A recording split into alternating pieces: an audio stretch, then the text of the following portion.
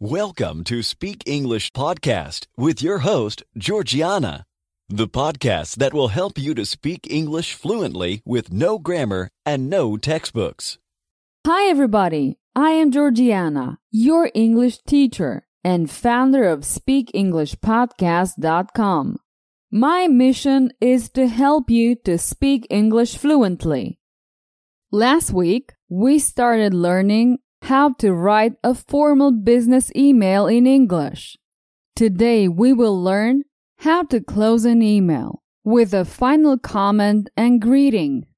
I will also give you an example of a formal email that you can use in different situations. With a point of view story, you will improve your grammar. Sending a formal or professional email in English can always be challenging. So I've decided to dedicate 2 episodes to this topic. If you haven't yet heard the last week's episode, I invite you to do so before listening to today's lesson. Okay, let's get started. After giving or asking for information, it's time to close with a remark. Here are some examples. This is how you could respond when you are answering a customer query.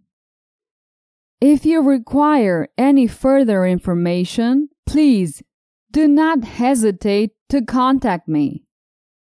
Use this phrase to let the other person know that you are eager to hear from them soon.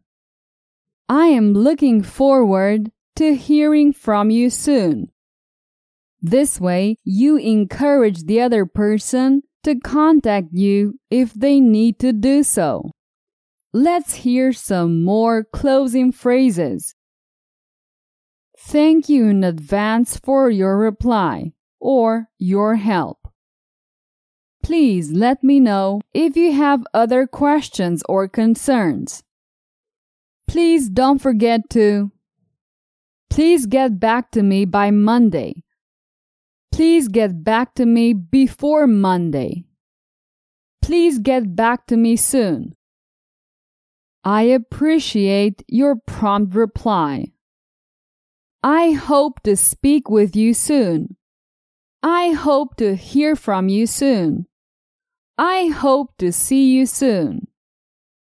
We will end our email with a complimentary close followed by your name. Examples: best regards, best wishes, kind regards, regards, sincerely, thank you, enjoy the weekend, have a good weekend, have a good day, have a good Friday, have a safe flight, enjoy your trip, best wishes, best regards. All these can be used interchangeably as a way to pay your respects to the person who is going to read the email. I typically sign my emails with best regards. However, sometimes I use regards or enjoy the weekend. After best regards, I add my name. Here's an email example that you can use in different situations. Dear Mr. John, thank you for your interest in our services. With reference to your request regarding a new SIM card for your cell phone, I would like to inform you that it should be made available to you within the next 24 hours. I would like to inform you that we have already delivered the card to the carrier and you will receive it during the day. Also, I would really appreciate it if you could respond to this email today confirming your billing information. I'm sorry to ask you for this on such short notice, but it is in your best interest to do this as soon as possible to avoid any delays.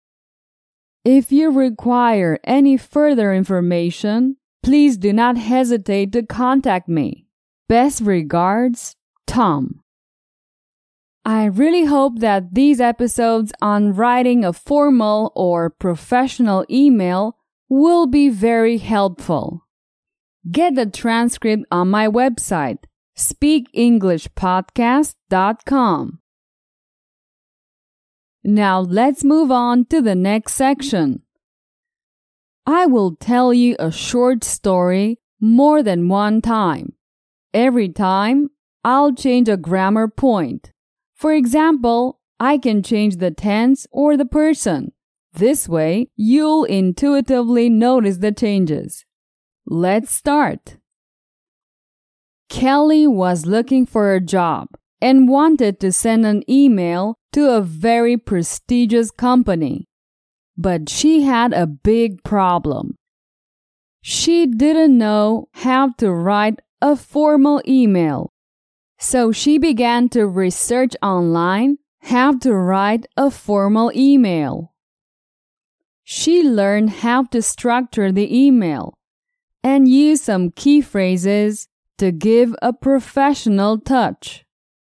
After a week, Kelly finally managed to write her first formal email. She sent it to the company, and she enclosed her CV. Kelly was very proud of herself and even bragged about it to her friends. The next day, Kelly received an email from the company. She was confident that she had made a good impression on the company. After all, she had an impressive CV. To her surprise, the company's message was brief and very embarrassing for Kelly. It turned out that Kelly attached a picture of herself lying on the beach instead of her CV. How embarrassing! Poor Kelly had to discard that company because of that. Since then, she pays great attention when sending an email. She reads the email 100 times before sending it and also makes sure she encloses the correct file. Let's listen to the same story, but now in the plural. Kelly and Tom were looking for a job and wanted to send an email to a very prestigious company. But they had a big problem. They didn't know how to write a formal email. So they began to research online how to write a formal email. They learned how to structure the email and use some key phrases to give a professional touch. After a week, Kelly and Tom finally managed to write their first formal email. They sent it to the company and enclosed their CV. Kelly and Tom were very proud of themselves and even bragged about it to their friends. The next day, they received an email from the company. They were confident that they had made a good impression on the company. After all, they had an impressive CV. To their surprise, the company's message was brief and very embarrassing for Kelly and Tom. It turned out that they had attached a picture of themselves lying on the beach instead of their CV. How embarrassing! Poor Kelly and poor Tom. They had to discard that company because of it. Since then, they pay great attention when sending an email. They read the email 100 times before sending it and also make sure they enclose the correct file. Okay, it's the end of this short lesson.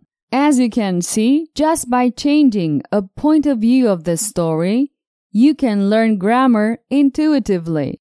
This is one of the techniques that I use in my premium courses. I recommend you take a look at speakenglishpodcast.com/courses. Okay, this is the end of this episode. Remember to listen to it several times. It will help you with your English. See you soon. Bye-bye. Did you enjoy today's episode? Get the transcript now at speakenglishpodcast.com.